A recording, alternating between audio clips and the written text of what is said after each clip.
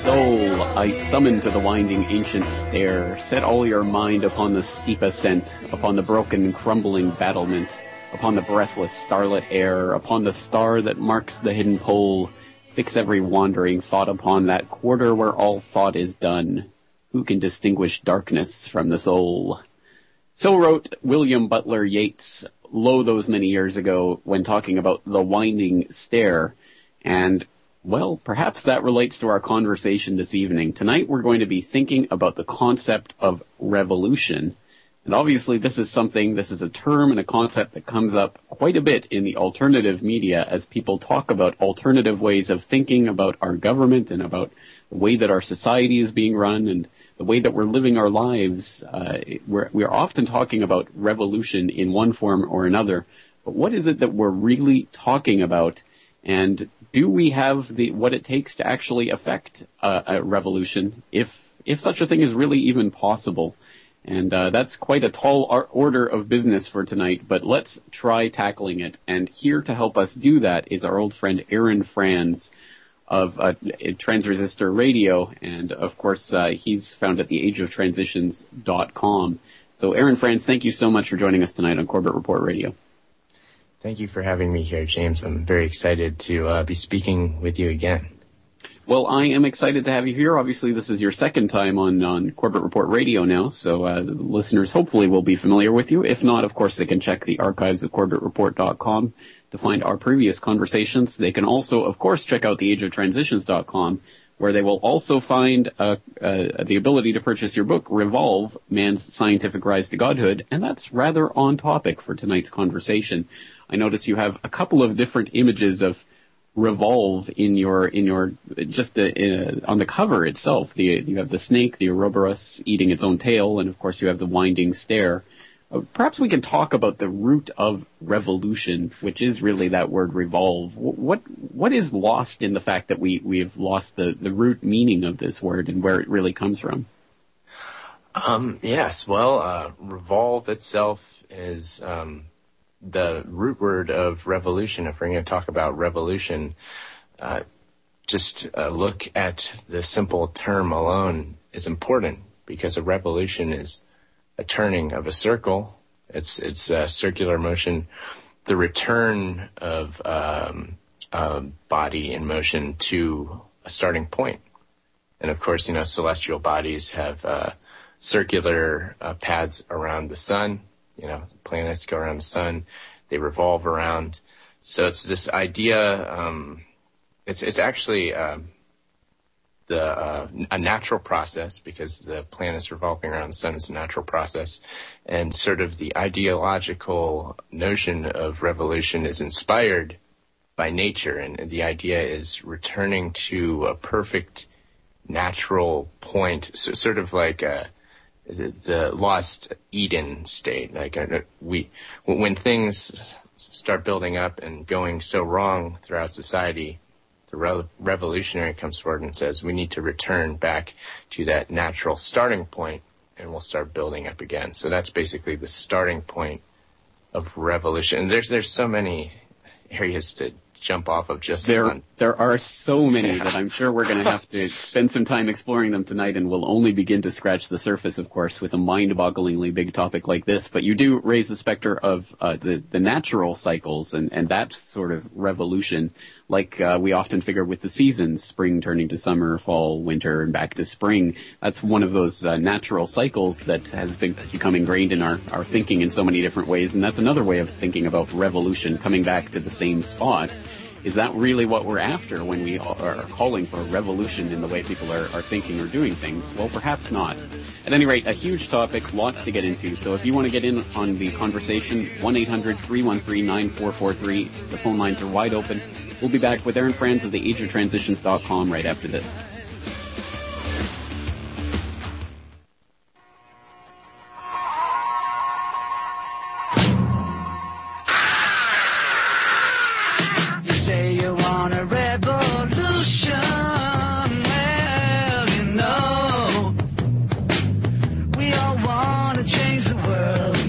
right, friends, we're back on that note. And if you go carrying pictures of Chairman Mao, you ain't gonna make it with anyone anyhow, as a wise bard once said.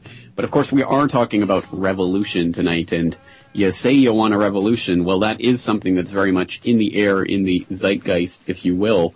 And so, returning to our guest, Aaron Franz of theageoftransitions.com, and specifically his book, Revolve, Man's Scientific Rise to Godhood, let me just read a short passage from that book where Aaron is talking about the Order of the Bavarian Illuminati, which was founded on May 1st, 1776, and was exposed, I believe, back in the 1790s. But talking about the main goals of the Illuminati, Aaron writes, quote, "The main goals of the Illuminati were completely in line with those of the establishment period as a whole. Their aim was to challenge established institutions, the church, the state, and the monarchy. They wished to overthrow the established system in favor of something better and more logical. It was the goal of the Illuminati to establish a technocratic system of government ruled by an intelligent governing class. Science would be used to steer society intelligently, but first, the tyranny of the old world had to be destroyed. Their occult task was to destroy and rebuild. No room would remain for old superstitions within their enlightened age of reason. This new age to come would be heralded by a metaphorical new dawn. The sun would rise on the new day and bring its light to the world. Revolution was the goal of the Illuminati. A revolution is the turning of a circle, a cycle. The phoenix is reborn when history comes full circle, returning to a golden age. This is the mythical estate of Paradise Lost." Quite a fascinating passage from a fascinating book, Revolve, Man's Scientific Rise to Godhood. So, Aaron, let's pick up from that. And really, what are the implications of the fact that these esoteric orders, which have been functioning demonstrably for centuries and presumably for millennia, that their goal is to effect this type of revolution every now and then in order to steer society in their direction? Where does that leave the average person like you and me who are looking at this from the bottom up, so to speak?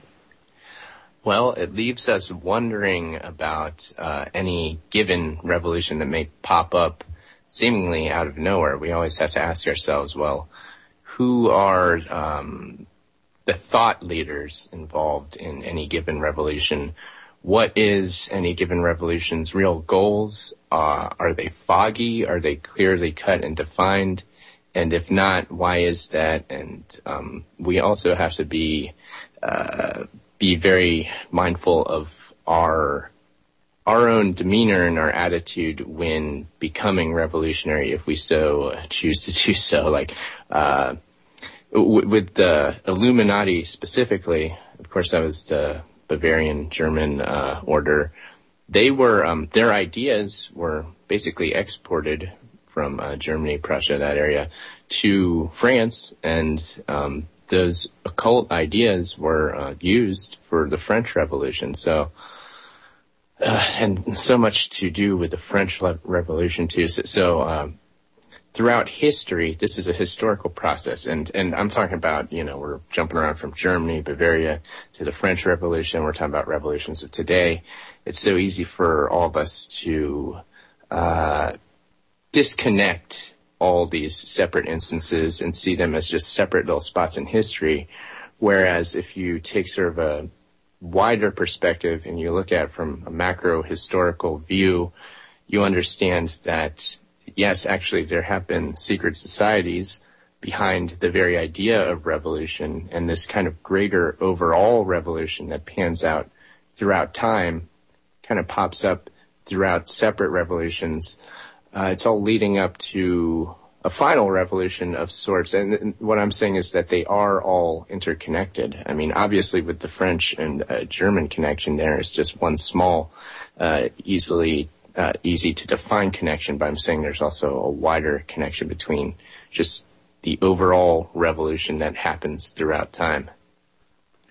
Well, I think you're right about that, and you raise the interesting prospect of the final revolution, which of course was the name of Aldous Huxley's famous speech at Berkeley in 1962, so perhaps we can get into that some more. But before we do that, I mean, let's take a look at some of these historical examples that we're talking about. And you're right to say that, I mean, there are so many different examples and we can jump between places and times, but there are also different types of revolutions in the sense that there are the physical, farmers picking up their pitchforks and marching on the Bastille kind of revolution, or, people picking up guns and shooting at the British kind of revolution.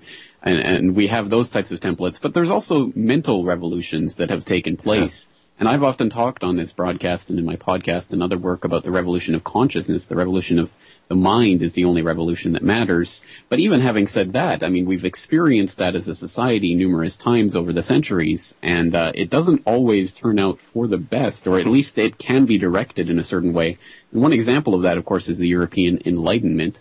And that period, which brought about so many new revolutionary concepts and ideas, but as you point out in your work, has been directed from its very inception by certain groups. So perhaps we could talk a little bit about the Enlightenment itself.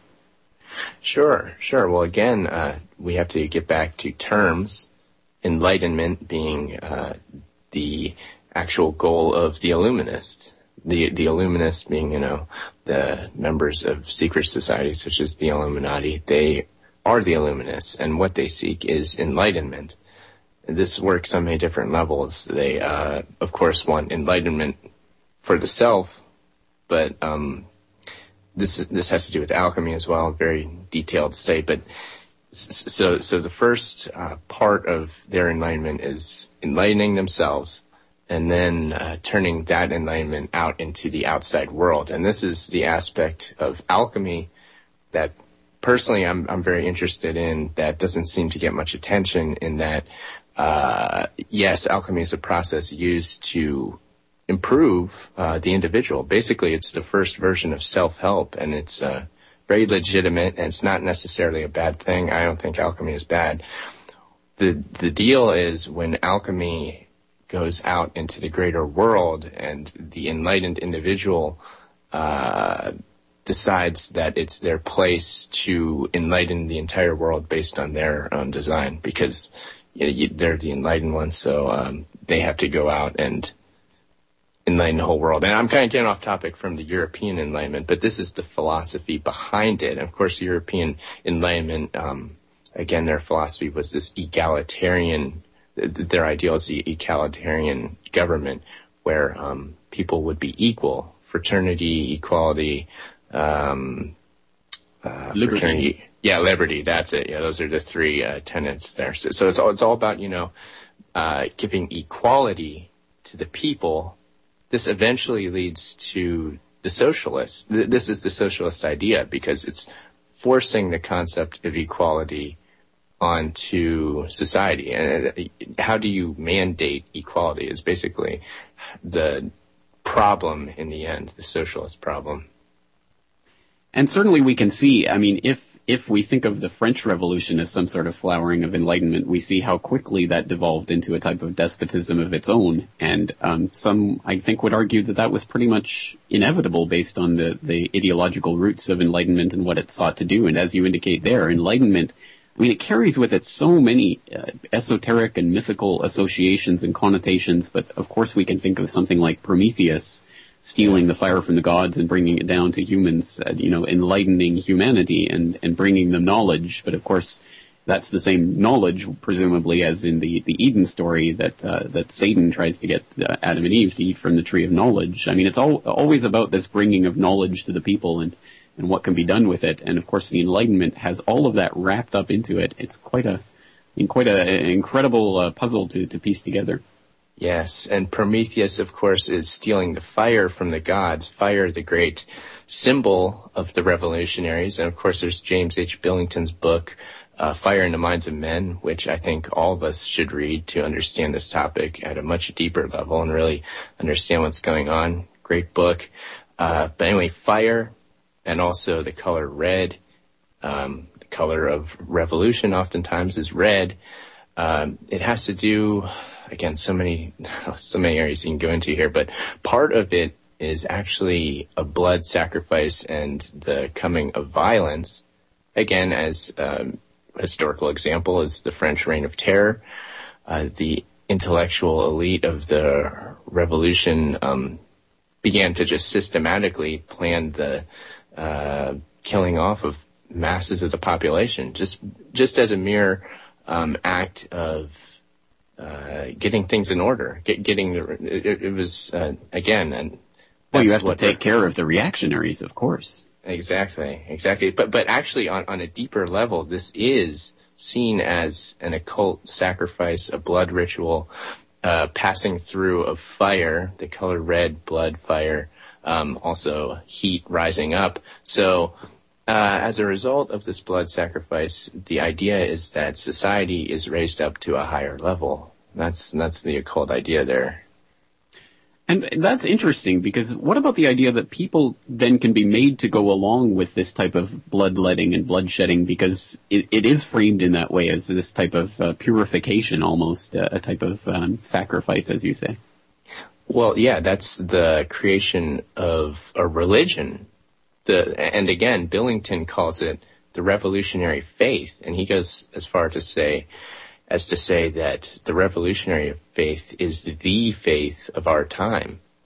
That's a very intense statement and very profound when you think about it, the revolutionary faith, because people, if you look at any given revolution, and again, even just small thought revolutions, you can see true believers pop up, and they are very intense, if you, to say the least. Mm-hmm. Well, I think there's no doubt we are being prepped as a society, as a civilization, for some sort of cataclysmic event, and one can imagine that could take a revolutionary flavor very easily. So on that note, we will continue talking with Aaron Franz, theageoftransitions.com, right after these messages.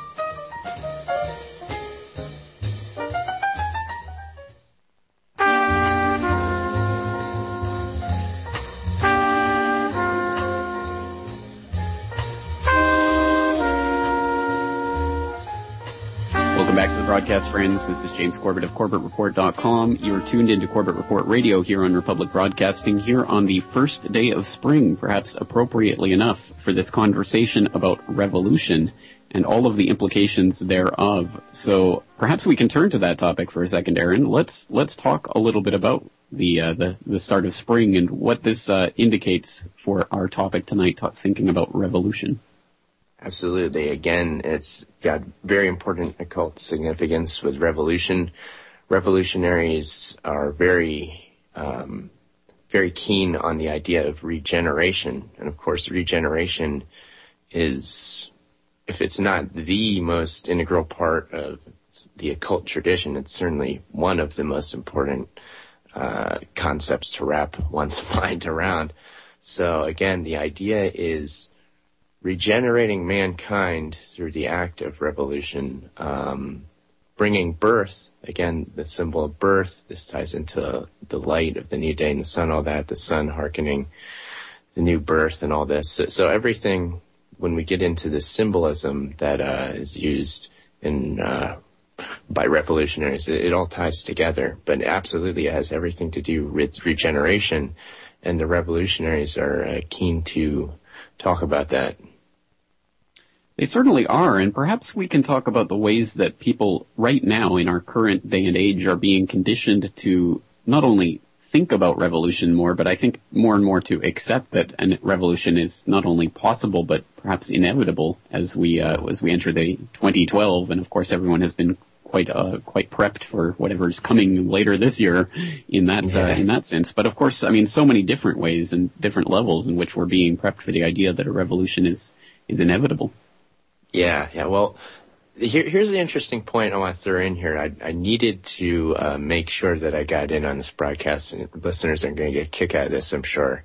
Again, back to the French Revolution, a man named Restif de la Bretonne. Please ignore my French pronunciation; it's terrible. But anyway, he was a journalist, and he was also a member of the Social Circle, which was basically this intellectual elite group of revolutionaries during the French Revolution. So he was a writer. He actually invented the term communism. This guy invented the term communism, and he had a writing where he said that he suggested that a really good place for the communist experiment would actually be the planet Venus. So I thought that was interesting. Well, I saw a correlation to modern day right there. The founder of the word communism, or the creator of the word communism, the idea of communism is much larger, of course, but the creator of the word said that the best place for the communist experiment would be on the planet Venus. Again, when you're dealing with these subjects, you have to notice little things that are symbolic and little words that pop up again and again because there's significance in it, and it makes you understand how our point in time in the present does connect to the past. And again, the idea of, the ever-evolving, revolving concept of revolution moving forward throughout time. Very interesting, and let's flesh that out a little bit for people out there, because of course, what is the occult significance of Venus, and why is that particularly important that would be associated with the founder of communism? Yeah, well, exactly. Again, if you want to talk about the occult, there's a million occult meanings behind Venus.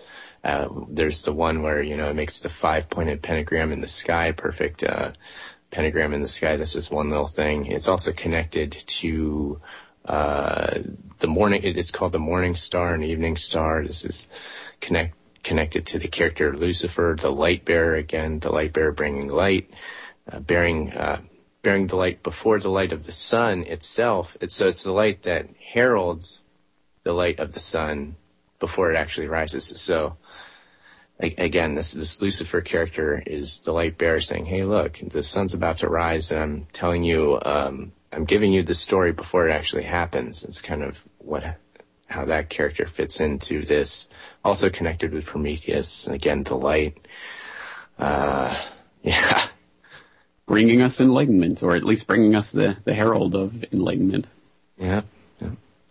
Interesting. Well, I think that should become obvious. Of course, I've made that play numerous times on my podcast, the Lucifer Project. The Venus Project. Yeah, exactly. But of course, that's where this is heading, and it's interesting because, of course, everything like this does start to tie into one of the main themes of your website, of course, the Age of Transitions, which is that this does relate into our age very specifically when we start thinking about transhumanism and the like. Yes, and that is part of the final revolution that Aldous Huxley was talking about. Kind of the ultimate revolution of revolutions is the raising up of humanity to this next level. At least that's the sales pitch that we're being given for it. Or that could be one interpretation of the sales pitch. But of course, Huxley was quite open in that speech about some of the horrific aspects of this and the ability to control people's minds and make them enjoy their servitude. Yes, well, exactly. Well, that's kind of he's getting into cold, hard reality of what all these technologies that are now being sold as, our savior, and it's so wonderful, and it's the way to evolve. He was getting into the nitty-gritty of, look, well, these technologies are indeed emerging. He was saying so in the 1960s. They're emerging, and what that means in terms of basically... Well, we'll get into it after. We will. It's a very large subject, but we have a big, long segment coming up, so we'll have plenty of time to get into it. And once again, if you're interested in tonight's conversation and you'd like to bring your own 2 cents to the table, it's 1-800-313-9443, 1-800-313-9443, and we'll get you up and on air. And until then, we'll just sit tight for a few minutes, and we'll be right back after these messages.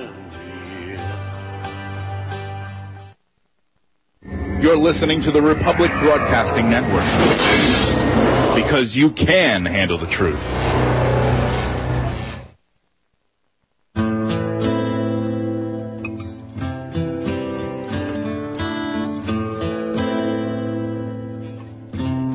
Today we are faced, I think, with the approach of what may be called the ultimate revolution, the final revolution, where man can act directly on the mind-body of his fellows. Well, needless to say, some kind of direct action on human mind-bodies has been going on since the beginning of time, but this has generally been of a violent nature.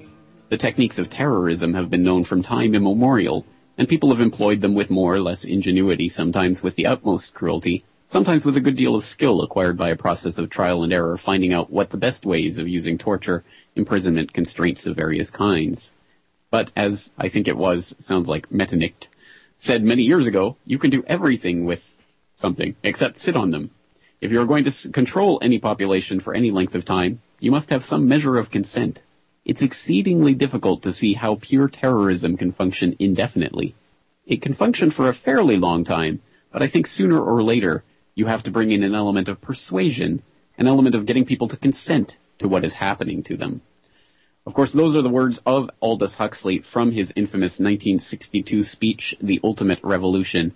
And the transcript of that is online. Of course, the show notes for tonight will have that and all the other works that we're referencing tonight at corbettreport.com/radio. But, of course, that is the part of a speech in which Aldous Huxley really does lay down the plans of what we see unfolding, and unfortunately his brave new world coming into view, especially now as we pass through the age of terror and into the forthcoming age of persuasion, I suppose. So, Aaron, perhaps you can situate us in that transition and where you think we are in that transition right now. We're definitely in the middle of something huge. We all can understand that. We can all feel that. That just gut feeling that we all have is actually the spark that can be used to ignite the revolutionary flame in any given individual. So it's well known that the average person can tell what's happening, is what I'm saying, and that the revolutionary, the actual revolutionary thought leader, the people behind any given large-scale revolution can use that angst that we feel against us. So that's a theme that we definitely want to hit tonight on this show, I'm sure, James. And then also in terms of Huxley's ultimate revolution, that's where this whole thing is going. We're talking about the emergence of all these converging technologies, things like brain-machine interface, brain implants, virtual realities, artificial intelligences, these sort of things, the whole transhuman concept. These things are coming about. They're coming about, I wouldn't even say slowly, but surely they're coming about rather quickly now. And this moment in time is when everybody is beginning to notice that things are happening fast. So we're in a rapid state of change here, and we're just now understanding that, and we're put in the position where we say, well, what do we do about it? And that's the difficult situation we all find ourselves in. I don't have any easy answer as to what to do about that, but it's we're all in this boat together, and we got to figure something out. Well, exactly right, because it seems to me that's the point of the whole dialectic is to get us into that position. What are we going to do about it, so that we have to do, some drastic measure? And the usual idea is that some big, event is going to come along and change everything, and that will take care of our problems, when, of course, as we know, it generally creates more problems than it takes care of. But on that note, we do have a caller waiting on the line, and once again, the lines are open, 1-800-313-9443. But we have Ryan in Texas on the line, so let's go to Ryan. Thank you so much for calling in tonight. What's on your mind? Hey, guys. Thanks for taking my call. I had two quick questions. Looking at obviously, because I'm in Texas, just looking at the situation in America today, how do you think, in the sense of a revolution, do you think the elites see us as a culture? Do you think we're being prepped for a revolution, or are they? I'm not quite sure how to put it. Do you think they're preparing us for some sort of revolution? Short answer, yes. We're definitely being prepared for change generally, and everybody at this point in time is in tune with the concept that everything is broken, socially, politically, morally, and intellectually even too. Everybody's aware that we don't know what we're doing and everything is wrong. So everybody is on board with the project to change. Now, the complication comes in, well, what will the change be? And this is where we have to be aware and say, okay, a change is going to come. From what direction is it going to come, and is it going to be presented to us, and if so, by who, et cetera, et cetera. These are things we have to think about. Right. So my next question would be: would you feel that it's being necessarily being quote unquote manufactured for the masses for us to be ready to be thrust into some sort of situation? Yeah, I think we're all being terrified in many ways, on many different levels of terror. Of course, going back to the 9/11 event, that was one sort of initial initiation into this whole terrorism campaign. We're being scared into believing that we're not safe whatsoever. So there's basically no way out. There's no way out except for destruction, the inevitable violence of revolution. We can see that on the horizon. We're given that as an inevitability. And I mean, I could point to many different instances in entertainment media and whatnot that are just pushing our thoughts generally in this direction of fear. We are being terrified. Well, thank you very much. I totally agree with you. And thanks very much. Have a good night. Well, thank you for the call, and thank you for those questions. Absolutely. I think I agree wholeheartedly. It does seem that we are being put into this state of terrifying fear, paralyzing fear almost, and it does make you it does sort of beg the question, what are they going to put as the savior out there? And it's interesting that you bring up the idea that we're all being prepped to accept and embrace and welcome change. And of course, we have seen that as kind of a cultural meme popping up in the last several years. And we saw, for example, the rise of We Are Change as a sort of independent alternative media activism tool of people taking and claiming, YouTube and places like that to help shape the political discourse. And we saw that almost immediately co-opted by the Obama campaign. And the interesting thing about that, to my mind, is that Obama, I think, has quite clearly ruined that term for the powers that be. I mean, I don't think they could ever use change as the same kind of rallying cry as they did back in 2008, because everyone saw what came of that. So it's almost like a destruction of everything, even the concept of change. Yes. Yeah, it's multifaceted for sure. I mean, definitely just this struggle against the impossible to define establishment is on full tilt right now, with demonstrated with things like Occupy Wall Street. We've got the low-level, ground-level revolutionaries all fired up, and they don't know what they're doing at all. And again, this is the idea. We're not ever supposed to know what we're doing. We're supposed to just be reactionary. We're supposed to be the fire of revolution. We're burning with emotion.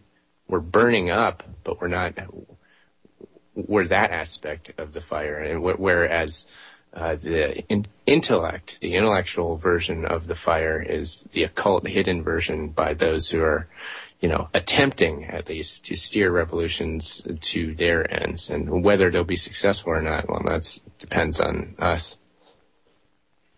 Well, it does, doesn't it? I mean, this all seems to come back to our own agency, because ultimately, if they're relying on us just to be the bodies on the streets, just to swell the crowds and make it look like a movement and to reach that critical mass in our society, well, then clearly our only option really is to be the counter to that, to withhold ourselves from that system and to not go along with the crowds wherever they might be being swept.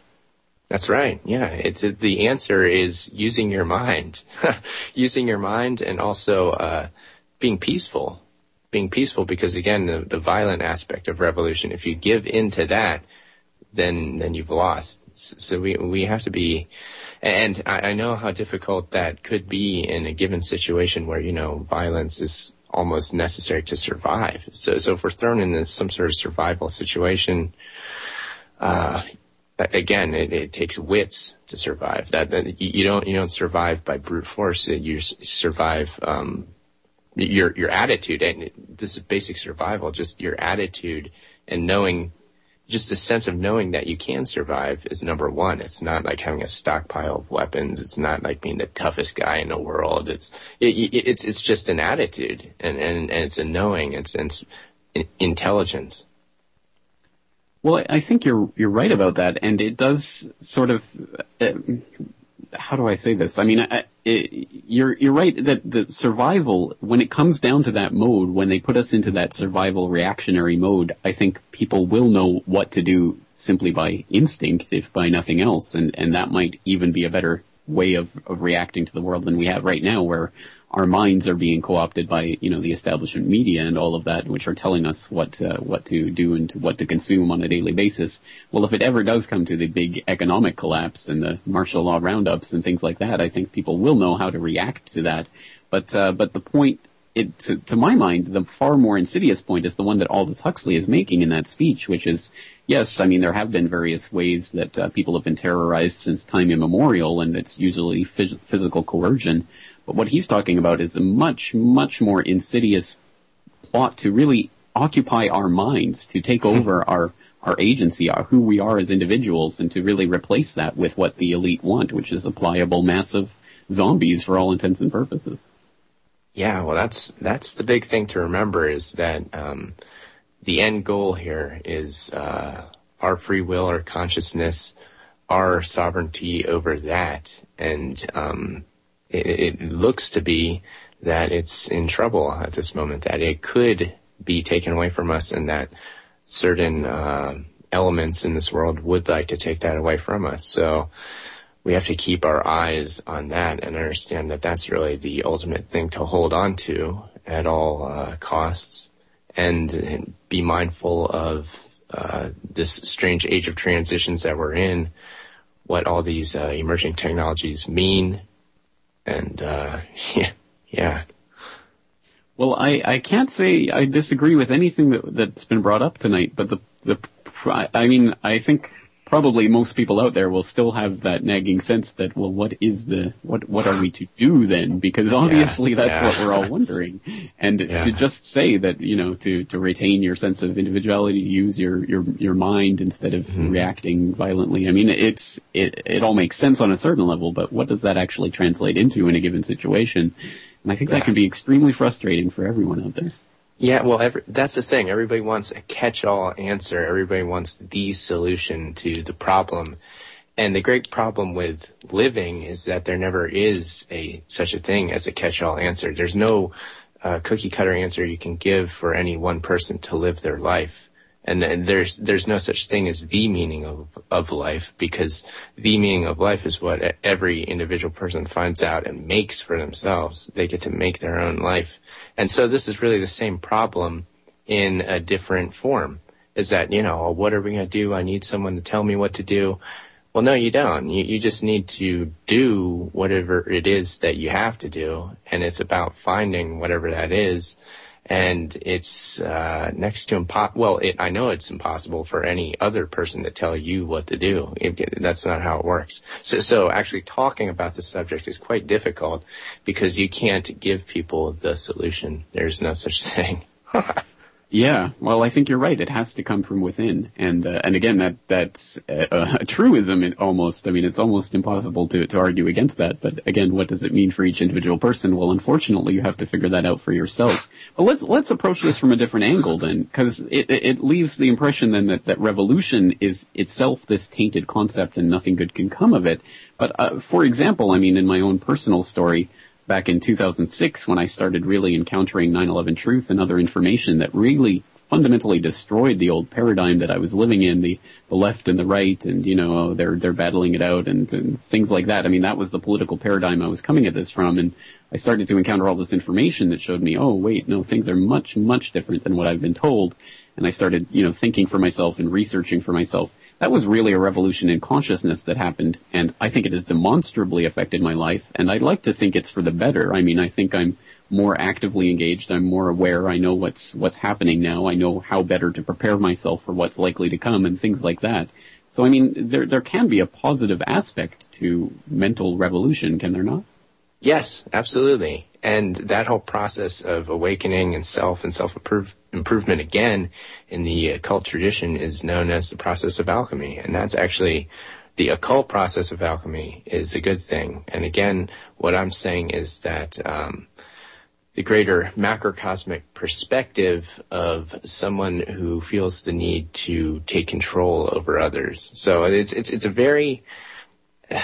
There's a very thin line here that we're resting on, and we could go on and on about this for hours, but it's very complex. But yes, absolutely, the revolution in consciousness is a good thing. And again, one of the problems being that it's a never-ending thing for each person. Is once you start, it continues onward. So it's a whole lifetime worth of work that you have ahead of yourself. Well, well, that's true. I mean, we say that, but we say that almost inductively because every other generation in history has had to, live their life and live it out completely. And once they do, they've effected whatever mental revolutions, and then they come to the end of their life, etc. But we are actually entering an age where technologically we will be biologically different creatures in at least, 100 years, probably much, much less. So we're starting to really encounter fundamental questions about what it even means to live that type of life that every other generation in human history has ever lived. Exactly. Yeah, that's the big question now. So that's what's causing all the angst again, and we have to address that issue because we all know it's happening. So now the time has come for us to try to get a hold on what all this means and try to work it out so that, we do steer things in a good direction. Well, it is about that steering, and it really is a question of who's the captain of your ship, I suppose. And if you basically let someone else do that, if you devolve the power over to someone else, then you have basically abdicated responsibility for your own life. And we can't let that happen. I think that's the first and foremost lesson for tonight, if there is a lesson that we could wrap up in a bow. I mean, I think certainly people have to take agency over their own lives and their own minds, especially now as our minds are being increasingly affected and infested by all the memes that are out there, and as the technology starts to overgrow our own biology. I think that's one of the most horrific aspects of all of this. But on that note, we'll take another short break, and we'll be back to finish things up tonight with Aaron Franz of theageoftransitions.com right after this.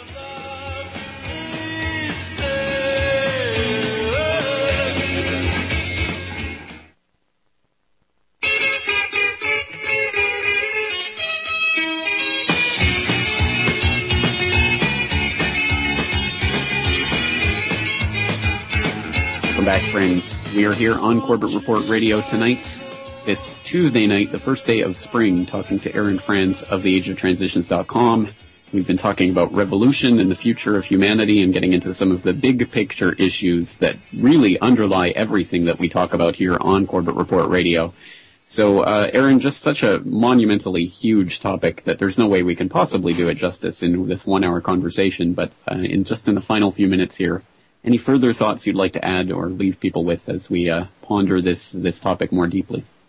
Sure. Again, with the communist revolution in Soviet Russia, they put forth this idea of the new man. That was big there. And this new man concept is, again, very important within the cult tradition generally. The new man is the man reborn of fire. Again, the fire of revolution, blood red being the color of communism, all ties together. The new man itself is the new man for this ultimate revolution, who is not a man anymore, but a transhuman, a post-human. That's the ultimate goal of the ultimate revolution, is to make a literal new man, not just a metaphorical allegorical new man. They're talking about a literal transformation of the human race. Perhaps even into star children. Yeah. Absolutely, yeah. The more I watch 2001, the more I realize Kubrick knew what was happening. Oh, yeah. Yeah. Absolutely. Well, okay, on that esoteric note, I certainly hope people have watched 2001 and not read it. I don't like the book at all, but I thought the movie was fascinating, but certainly Kubrick was an insider of some sort. At any rate, let's talk a little bit about your work here at the last minute or two here. You, of course, are at theageoftransitions.com. That's also the title of your DVD, your documentary on that subject, which was released back in 2008. You have Revolve, Man's Scientific Rise to Godhood, which was released in paperback back in 2010. Perhaps you can tell people how they can get their hands on that. Yes, and I'd like to take this opportunity to publicly thank you, James, for writing the foreword to the second edition of Revolve, my book, which is now available. I've actually I've ordered the copies of it, so the second edition is coming in with a foreword by James Corbett of the Corbett Report. So thank you for that. Well, thank you for letting me have that opportunity. It truly is an honor because it is such an important book. So that's why I would wholeheartedly recommend people get it. And And if they're interested in that second edition, any idea on when that will be shipping? I should have copies of that in about half a month's time. I did upload the new file to Amazon, so that should be, if it's not available today, then within a couple days' time, the new edition with your foreword should be available from Amazon.com. Again, the book is Revolve, Man's Scientific Rise to Godhood. And just check the ageoftransitions.com. That's where you can order the book in paperback version. If you order it, I will certainly mail it to you as soon as I can. Excellent. Very good. All right. And any further documentaries coming along? Yes, absolutely. I'm working on The Age of Transitions 2, and this is the reason why posts on my website have been sparse lately, so apologies to all my regular listeners and readers. I'm working hard on the new documentary, and it will be done before 2012 is over. Excellent. Well, I certainly can't wait for that. Perhaps it should drop on December 21st, just to play with minds. There we go. All right. Excellent. Well, Aaron, always a pleasure to have you on. We'll have to have you on again to continue going through these types of subjects, because obviously just too much to handle in one conversation. But Aaron Franz, theageoftransitions.com, thank you so much for your time tonight. Thank you, James. All right, and thank you to all of you out there for listening and for investing your time and mental energies in this program. And once again, I certainly hope that we can do it again tomorrow night, so I'll see you in 23 hours.